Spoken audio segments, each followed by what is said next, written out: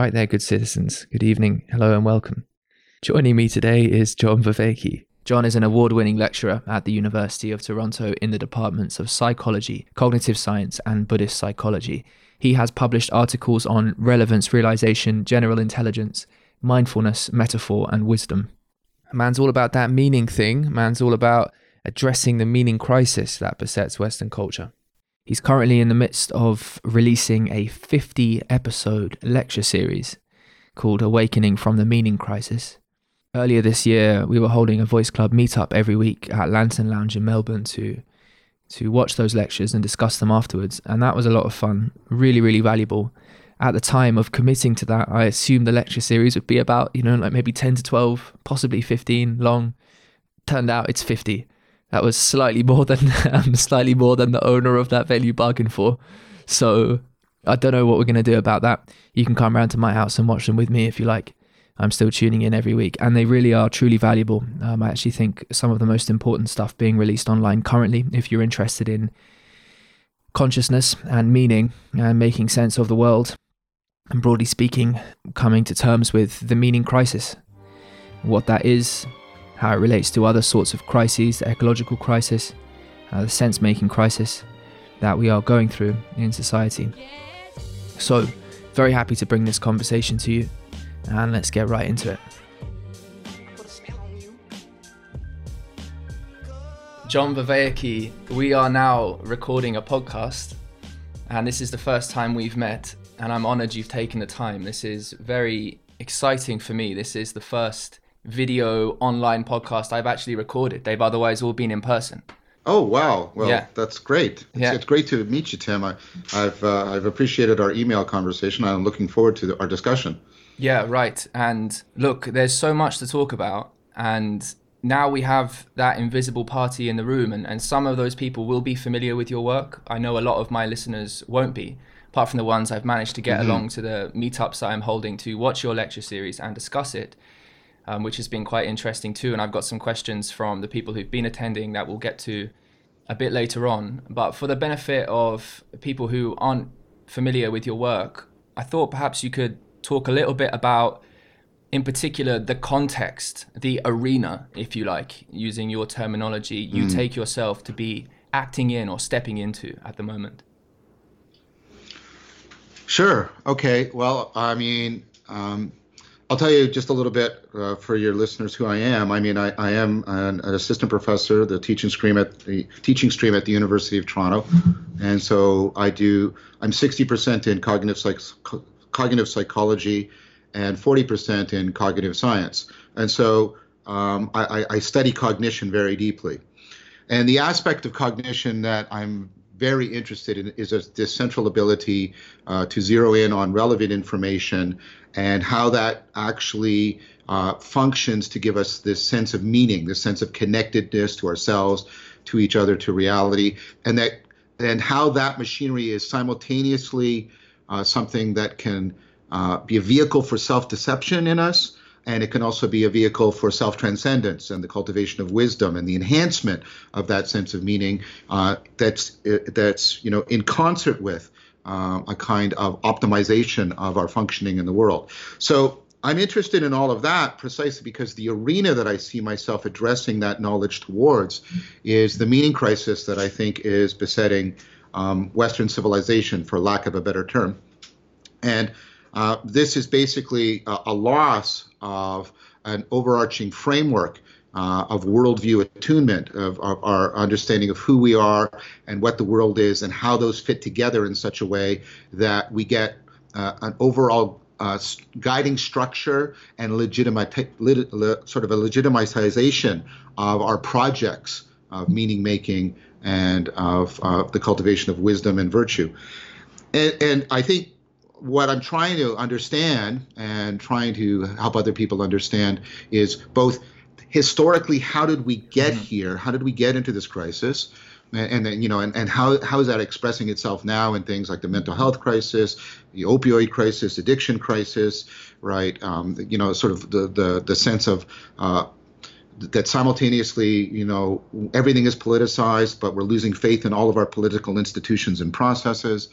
The sense that bullshit, in the technical sense that Frankfurt uses it, is pervasive and growing everywhere. Also, positive signs like the mindfulness revolution, the psychedelics revolution, the authentic discourse revolution, all of this. So the historical, genealogy that's led to this current situation, about the positive and negative symptoms of it. And then also the other thing I'm trying to do is to understand, trying to get a deep cognitive scientific understanding of this meaning-making machinery that I mentioned a few minutes ago, and how we can use the best science we have to do two related things. Transplant and recover from the wisdom traditions of the past, East and West, sets of psychotechnologies and practices that could help us respond to the meaning crisis, and also hopefully engineer new ecologies of practices so that we can figure out how we can once again legitimate and enhance the cultivation of wisdom and meaning making within the scientific worldview that we now have come to accept as the dominant worldview of Western culture. So that's basically the idea. Yeah, beautiful. That was an excellent summary. I've been doing my best to give a summary like that before each week when new people arrive, and it's been a difficult process, but you've definitely got it down there. Yeah. Well, I hope so. It's a tricky thing. It's a very long and complex argument, and many people have collaborated with me on it. So there's many sort of variables I'm trying to manage all at once when I'm answering these questions. Yes. No, absolutely. Look, there's so many places we could get into here. One of the things that came up was that,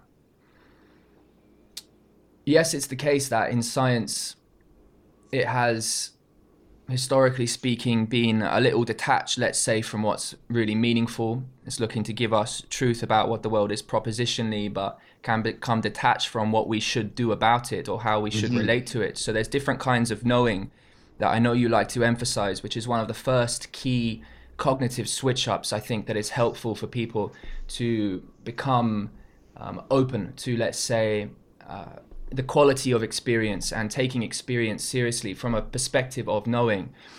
So I'm sure, you will comment on that, but what I'm trying to get to is in fact, yes, it's important that the conversation about meaning and states of consciousness is one that can be made sensible to science, and what science can make sense of to be made sensible to people who are experiencing things in a really important way. But politically and culturally, the forums we have for having conversations that take place in this place of meaning, of this place of meaning making, of co-participation with each other in the process of meaning making, is certainly an institution that seems like it's broken down. And in fact, to some degree, it's not clear that it's ever been really firmly established. At least, well, we can think of, historically speaking, although it was just Athenian men who participated in it. You have the forums they participated in back there, and that was sort of this interesting merging of the cultural setting and the political setting. But what I'm interested in, John, is do you think about the possibility that what could be helpful in our world is one in which people of learning, but importantly people who are willing to be vulnerable and authentic with respect to how they discuss matters of importance, both existentially, but also who attempt to make these commensurate with domain-specific, scientifically literate ways of understanding the world. A forum where that kind of conversation takes place, where you have sort of real epistemic authenticity and a real humanism built into them. I'm not sure we have that in our society, and I'm interested in what you think about that, and whether or not, because I think your work in some sense is laying an important, you're doing some really high level scaffolding. You're making legitimate different areas of inquiry into what is fundamentally just people looking to connect with each other authentically and take their individual practices and build them into communities. And I see you as knitting together these disparate areas, and I see, being idealistic about things, room to move in and develop forums that are of a different kind. And I'm not sure exactly how to say it, but I think I'm getting at the point to you, if you understand what I'm, in the image I'm conjuring forward here. Well, I think you expressed that very eloquently, so thank you for that articulation. Yeah, I mean, I take that very seriously, and thank you for suggesting that my work is trying to create sort of a scaffolding for what you're talking about. Yeah, I'm very interested in the project and the prospect of creating, I'll use your noun, the forum, right? A place of some kind where this kind of dialogue becomes much more prevalent and much more coherent with and conducive to a way of life, because that's ultimately what I see. So I hope this is addressing your point. Yes. So what's happening now? And one of the gifts of the video series and all the podcasts and the video interviews and such is I'm getting to meet a lot of people who are doing exactly what you're talking about. Yes. They are trying to create places, institutions, communities, sets of practices, new psychotechnologies, reverse engineer our cognition and our consciousness, and our community in powerful ways. And I don't want to take undue credit. I've been fortunate to be put in touch with these people, and I'm starting to see how much there's a grassroots. I hate to say that; it sounds so hackneyed, but there's a grassroots movement, right, to create networks, to create things like secular monasteries, to create regular meetings, intellectual, existential, philosophical, sapiential exploration, mutual affordance, mutual scaffold. I'm meeting these people all over the place. The fact that our political and economic machinery is ignoring this to a large degree, I think is telling, again, it's a telling symptom of the meaning crisis in an important way. But I do think that I personally have become much more optimistic about the fact that I think we are moving towards trying to figure out how to craft the sort of fundamental conceptual and practical, in the sense of practices, right, vocabulary and grammar of this forum that you've talked about. So many different things are happening. Like this morning I was talking to a gentleman. He owns a dojo, and we are meeting regularly, and we're talking about how to translate the stuff from the series into, okay, what's a whole set of interlocking, pedagogical practices I can give to these kids so that the dojo becomes not just a place of learning a martial art and movement practices, but, a place of, for actually giving kids a community where they're cultivating what dojos used to be, wisdom and a capacity, right, for addressing the meaning crisis. And that's precisely because the parents and the kids were coming to him and asking him for this. I've talked to somebody, he belongs to a community of secular monasteries, trying to bring back that institution that we used to have in the West, the monastery, where people would go precisely to form of community of, deep, that integrated deep intellectual discourse with, tremendous spiritual exercises for transforming cognition and consciousness. So more and more, I see this happening. And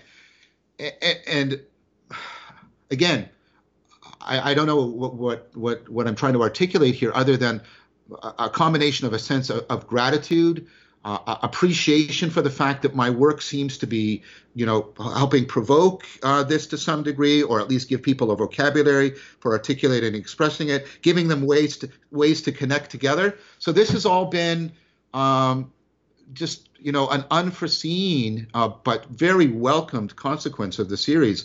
And so I think I'm participating in. I'm trying to be cautious and not take authority for this, but I am participating in people trying to address the very question you raised. Beautiful, John. Goddamn. so many things to go on.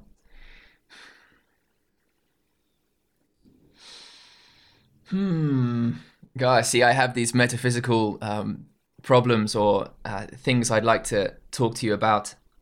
But before I do, I should just say that for people listening and who are based in Melbourne and are interested in what you have just outlined here, this is something I am also participating in doing.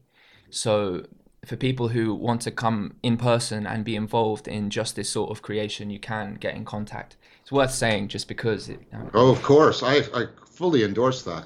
yeah. And the other thing about that as well, which is, I'm networking to the best degree I can with people around the world who are doing these things. And I think there's will be a lot of benefit in getting together for group discussions to discuss these sort of things and share the successes and failures of things moving forward. I don't look at this stuff at all as competition. I think if you do, then, and I don't think anybody in this space is, and I think I'm desperately interested in learning as quickly as possible the most appropriate ways to do this, because there's actually an awful lot of vulnerability involved. And here is where I can begin to get close to the metaphysical things that I think the two of us together might have some fun grappling with. And one way to get into it is to consider just how vulnerable philosophizing is. I think it was Nietzsche who said that philosophy is something like the revealing of the unconscious prejudice of a philosopher, or something like this. And I think broadly that notion is very true. And for other reasons besides, I personally get quite blurred with the line between psychology and metaphysics. But there's something, but to this place of speaking authentically, vulnerably, seeking truth in that way, which always bears forth the ultimately, there's something about this frame, there's something about this experience that I'm deeply uncertain about, right? And I'm tenderly stepping out, attempting to stay to some degree strong with where I am here, so we might build some framework together. There's something about this that seems to me to be like genuinely revealing something quite deep about the psyche the more you go along with this. And there's something very personally vulnerable about being in these spaces. And in some sense, I think in some basic ways, there's a distribution of, well, we are a distribution as a population. And I think your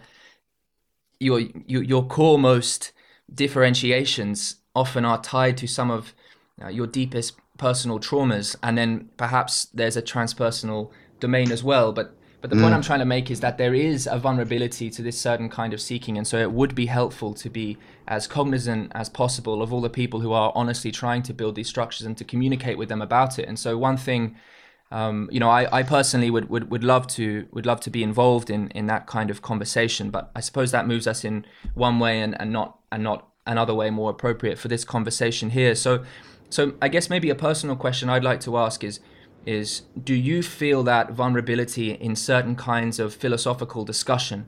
Because we can hold things so deeply, and I wonder the kind of things they're attached to. And I'll leave that broad for now, because I think ultimately that will take us into where I want to go. Yeah, that's great. As a question, I mean that. I'd like to reply in two ways to that question. I'd like to reply personally, and then I'd like to reply philosophically. But you'll see that I hope you'll see that they're deeply connected. I mean that's been another aspect of this, even the video series that has was again to some degree unanticipated. So I know this is an odd thing for what I do as a profession, and even with this video series, but I'm by nature quite socially phobic. So what I've done is I've created this powerful professional persona that I use in order to help deal with that, but what I had not foreseen is the degree to which that particular deficit in my personality structure would be exacerbated and called to the fore by putting out this video series. Because you see, when you're in the classroom, right, that persona is, directly in contact with people. I'm getting direct feedback. It's a tighter right? container. Yeah. But when you put out the video, it's like, whoa. And so all of that hit me in a way that was psychologically actually quite unpleasant for me. I don't want your listeners to misunderstand me. I'm deeply appreciative of the opportunity to do the series and the response, both quantitatively and qualitatively, that I'm getting. But I'm trying to answer your question as honestly as I can. So a lot of this has been sort of very, very, for lack of a better adjective, it has been psychologically unpleasant for me in a very powerful way. And so there's definitely that aspect to it. Now, that, I think, is connected to a philosophical point I want to make, and I'm referring to work that you've heard, or some of your listeners might have heard, I've referred to in the video series and in many of my talks. This is the work by L.A. Paul on transformative experience. And then I've talked to Lori in person a bit about this, and I think so I'm comfortable about talking this way, integrating her work with what you alluded to earlier, these different kinds of knowing. And she talks about, in the genuine transformative experiences, we face this issue that we face a kind of perspectival ignorance. So if I'm a parent and I'm just, if I'm choosing whether or not I'm going to have a child, I don't know what it's going to be like to have a child. I don't have that perspective knowledge, right? That perspectival knowing.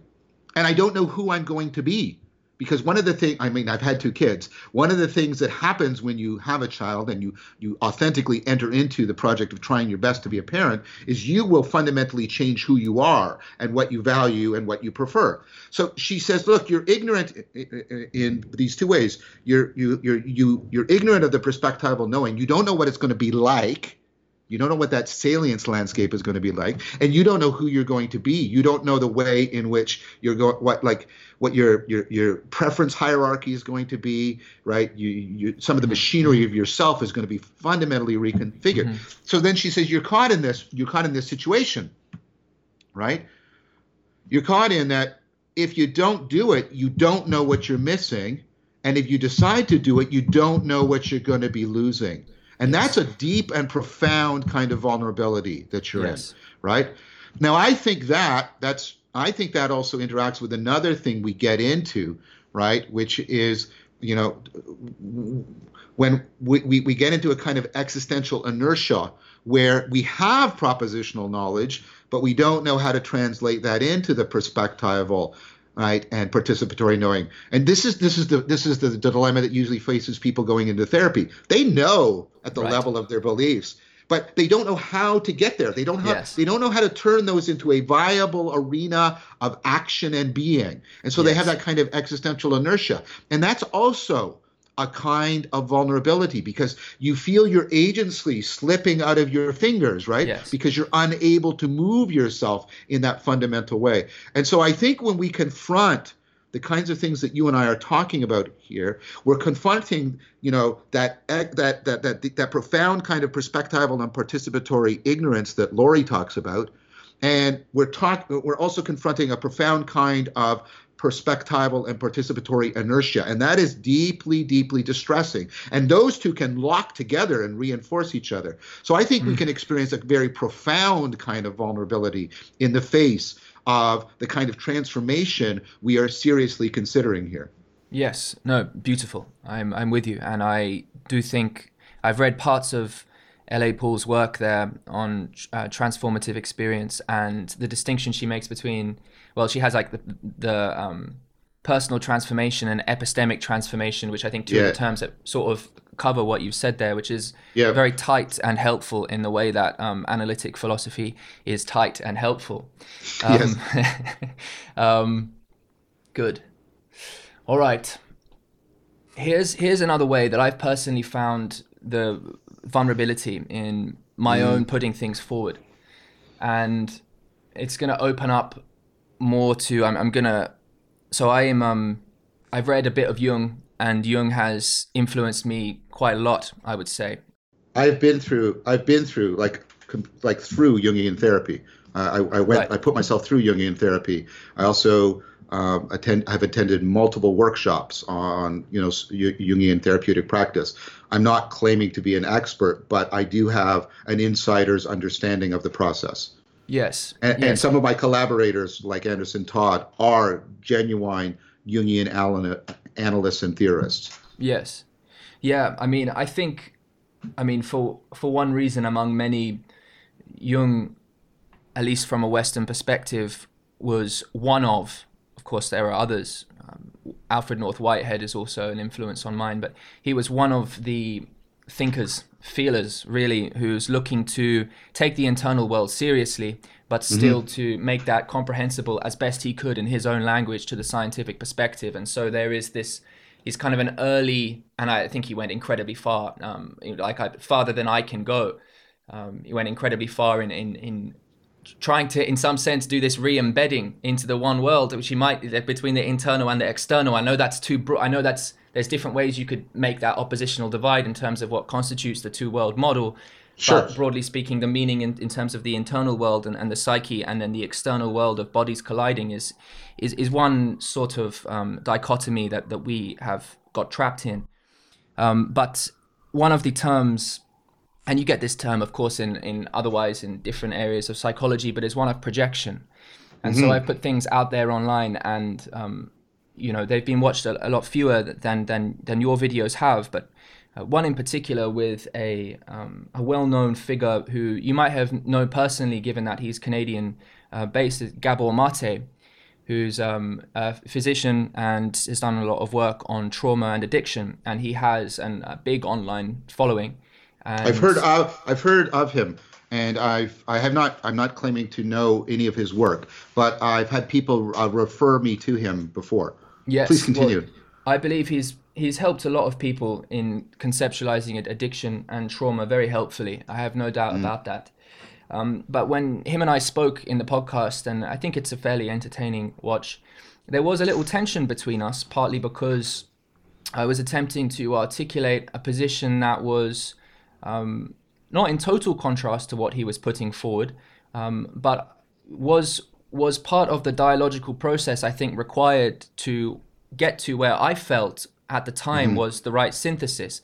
But the point I'm just making is there was that little bit of tension between us there, and he has a lot of fans, and so it's very interesting to see what the people write about you and pick up on you in an environment like that. Yeah. So from what was from my perspective, honestly, really trying to engage in a discussion, all of a sudden then you're placing yourself forward in just that one perspective of how you appeared then, and almost every little different part of you is getting picked apart. And so the point I'm making is you make yourself a martyr isn't the right word.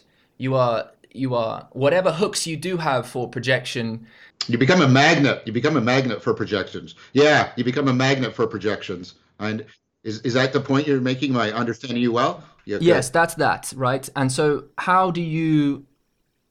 I mean, that just seems like a necessary sacrifice in some sense, but it is a very interesting one. I just wonder what your experience is. It's also a dangerous one, right? Right. Let's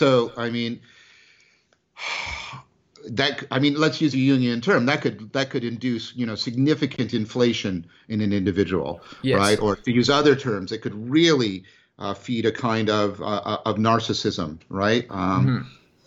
And it could appeal to all kinds of cognitive biases of the illusion of superiority or confirmation bias. So those projections have the capacity, right, to really twist and warp a person. And so, Tim, from the very beginning, I've been very cognizant of that, and I've been very cognizant of the dangers both ways.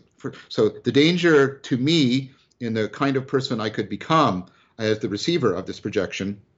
And let's be clear. I mean, I have and do receive some very, very, very powerful, very superlative things. And so that can be like and you can see what people are doing, right? And they're confusing what I've been saying with me as a person and all that machinery that we normally find in projection.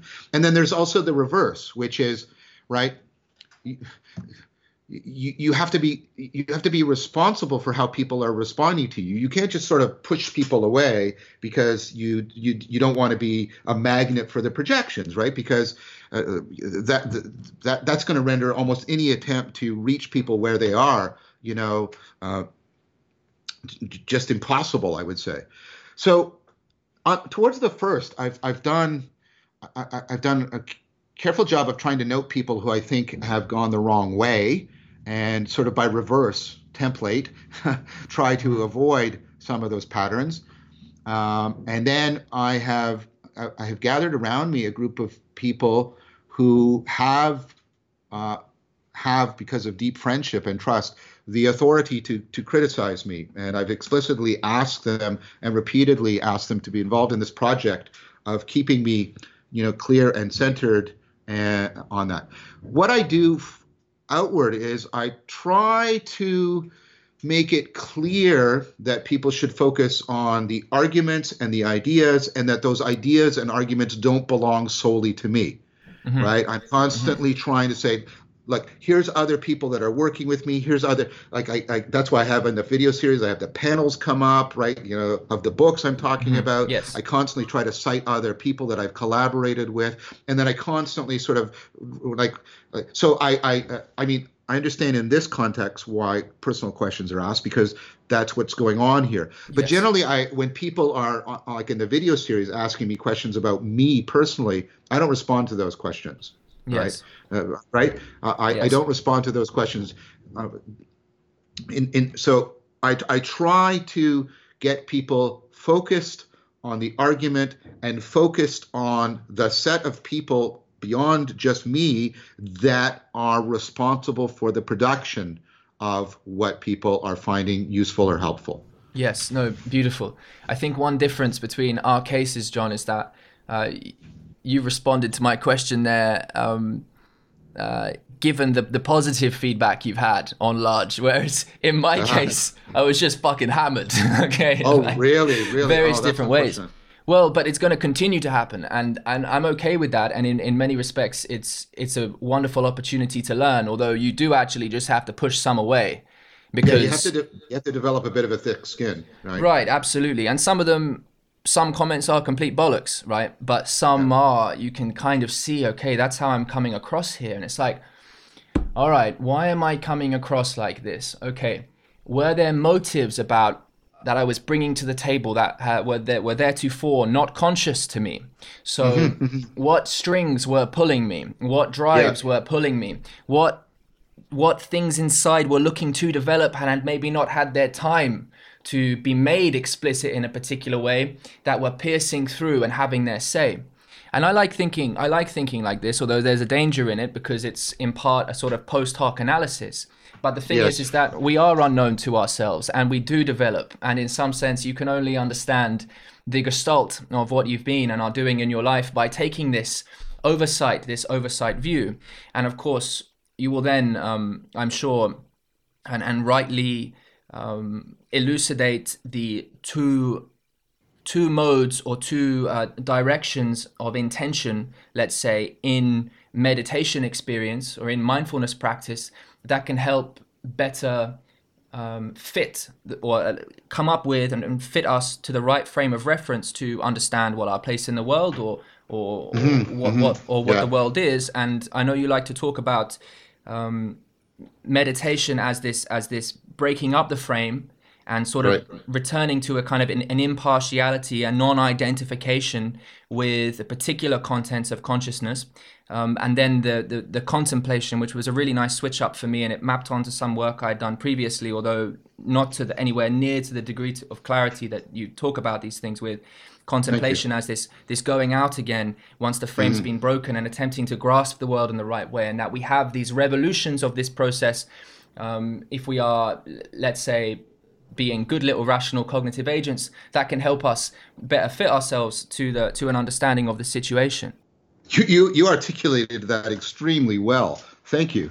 I mean, I think, you put that very clearly. Thank you. Cool, man. Yeah, no, I mean, look, I think this is crucial. I genuinely think what you're doing is crucial. And I think that every week there's these really tight descriptions of, like, for example, all right, so this will be a bit of a breakup from the conversation, but it is something I want to ask you because I think it's that valuable that I want people to hear it. And it's the distinction you make between the having mode and having needs, and the being mode and being needs. Sure.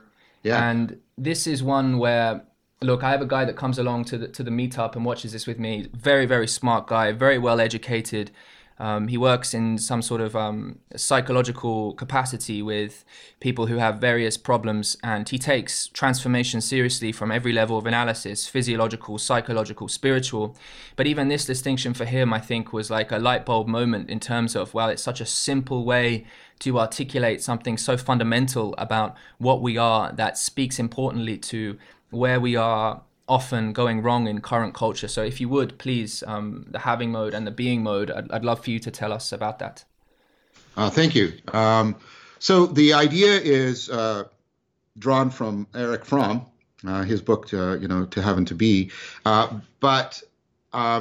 And Fromm is clear about this. He doesn't think he's the originator of this distinction. You can find analogous distinctions in many places. Stephen Batchelor has a version of this distinction in his book, Alone with Others, An Existential Interpretation of Buddhism.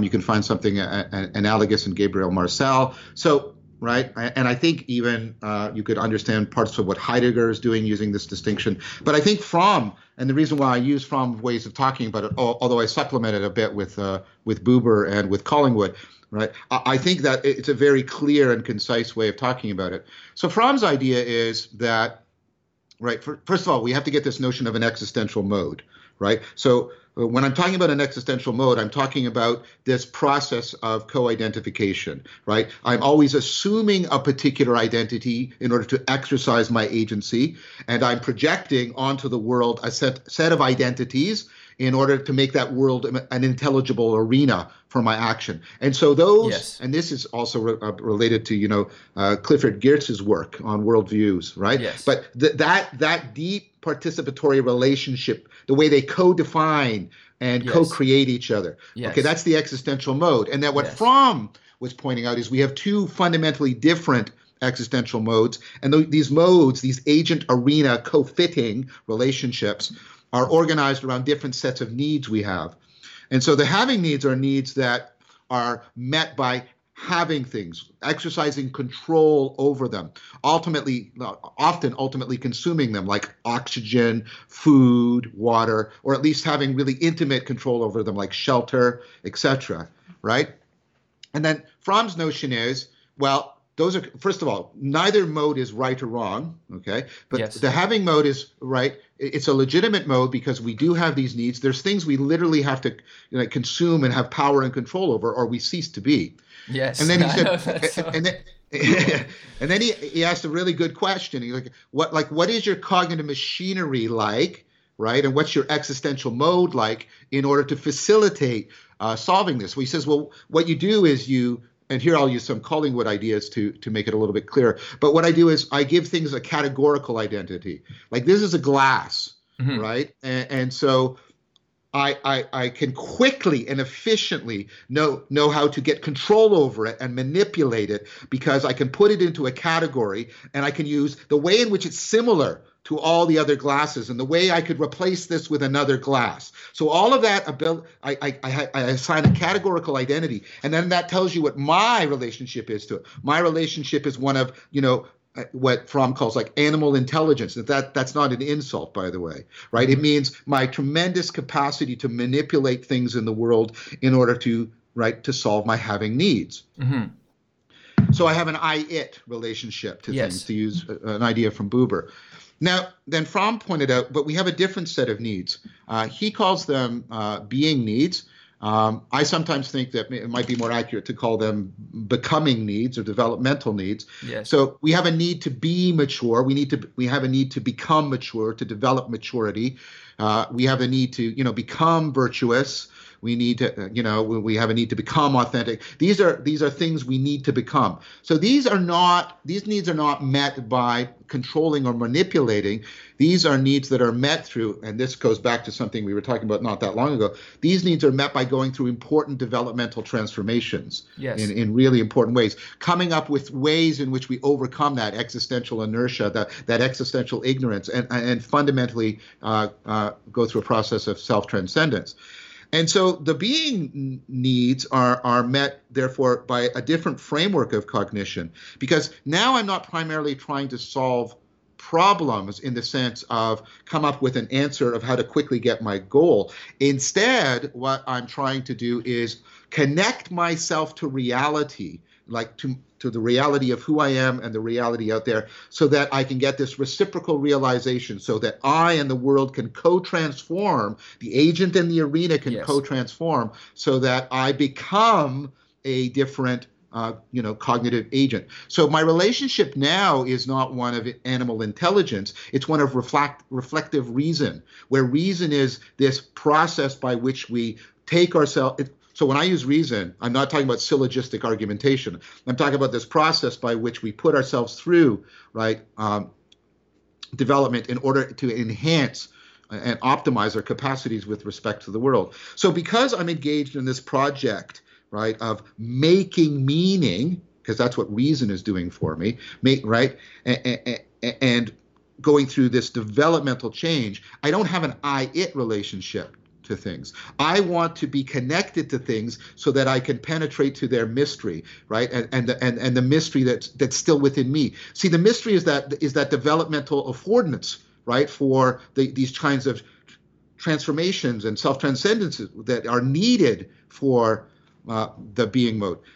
So I have an I-thou relationship, to use Buber, and my interaction with things is not categorically but expressively. So I'll often use this point, Presumably, and this is, I think I share this with people, that's my presumption, your relationship to a deep friend or your romantic partner is a developmental relationship of reciprocal realization. You're both affording each other's growth and disclosure of depth, both within yourself and within the arena of your life. Yes. And so your relationship to your partner or to your deep friend is not an I-it categorical manipulative relationship. I wouldn't say to my partner, I wouldn't say to her, I'm with you because you remind me so readily of all the other women I've ever been with. That gives me information so that I can efficiently and effectively manipulate you and control you in order to, service my needs. That is not making this relationship go well. I'm destroying the relationship, because that is not why she has entered into this relationship, She's not entered into it to solve a problem, to have control over resources. She's entered into it to become a different person. And that is, of course, why I've also entered into it. So here's the issue then. Both modes are legitimate. What Fromm, and I would argue, and this is what Stephen Batchelor argues, what Buddhism and many things are talking about is modal confusion. When we confuse, when we pursue, we use the wrong mode to pursue the needs we're pursuing. And the classic example that Fromm uses is we pursue the being needs from within the having mode. So that, in order to become mature, we have a car. In order to be in love, we have lots of sex, And so what we and Fromm's point, is that confusion serves other people in their capacity to exploit and manipulate us. Because if I can keep you trapped in the having mode, you are, of course, are being frustrated. And I mean that in a deep existential and psychological sense. You're being frustrated in your attempt to satisfy your being needs. So what will you do? You're trapped in the having mode, and having the car isn't doing it. So it must mean that I don't have the right car, or I've got to get a new car, or a new iPhone, or I've got to get more likes. I have to have more likes on my social media. And so you pursue this with an increasing frenzy. And then Fromm predicts there's two responses to that. The futility and the frustration bifurcate, and you either fall into a kind of deep despair, or that frustration and futility reaches out in the only way in which you feel you can again reconnect to reality, which is sort of a violent, reaction, anger, and attacking those around you, because that's sort of the last resort you have to at least reconnect to reality in some fundamental way. So the modal confusion is a profound way in which we can be deceived, and that deception also makes us quite exceptionally vulnerable to manipulation by others.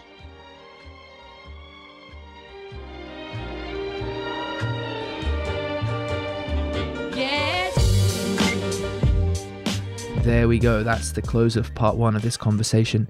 You can find links to check out what John's doing at the University of Toronto, as well as with his online lecture series, in the description box. The next podcast to be released will be a conversation with Peter Lindbergh of the Intellectual Explorers Club. That was recorded about 5 or 6 weeks ago now.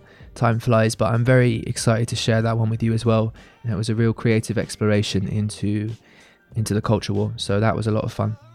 Okay, so until next time, and even if there is no next time, I truly wish you a beautiful time.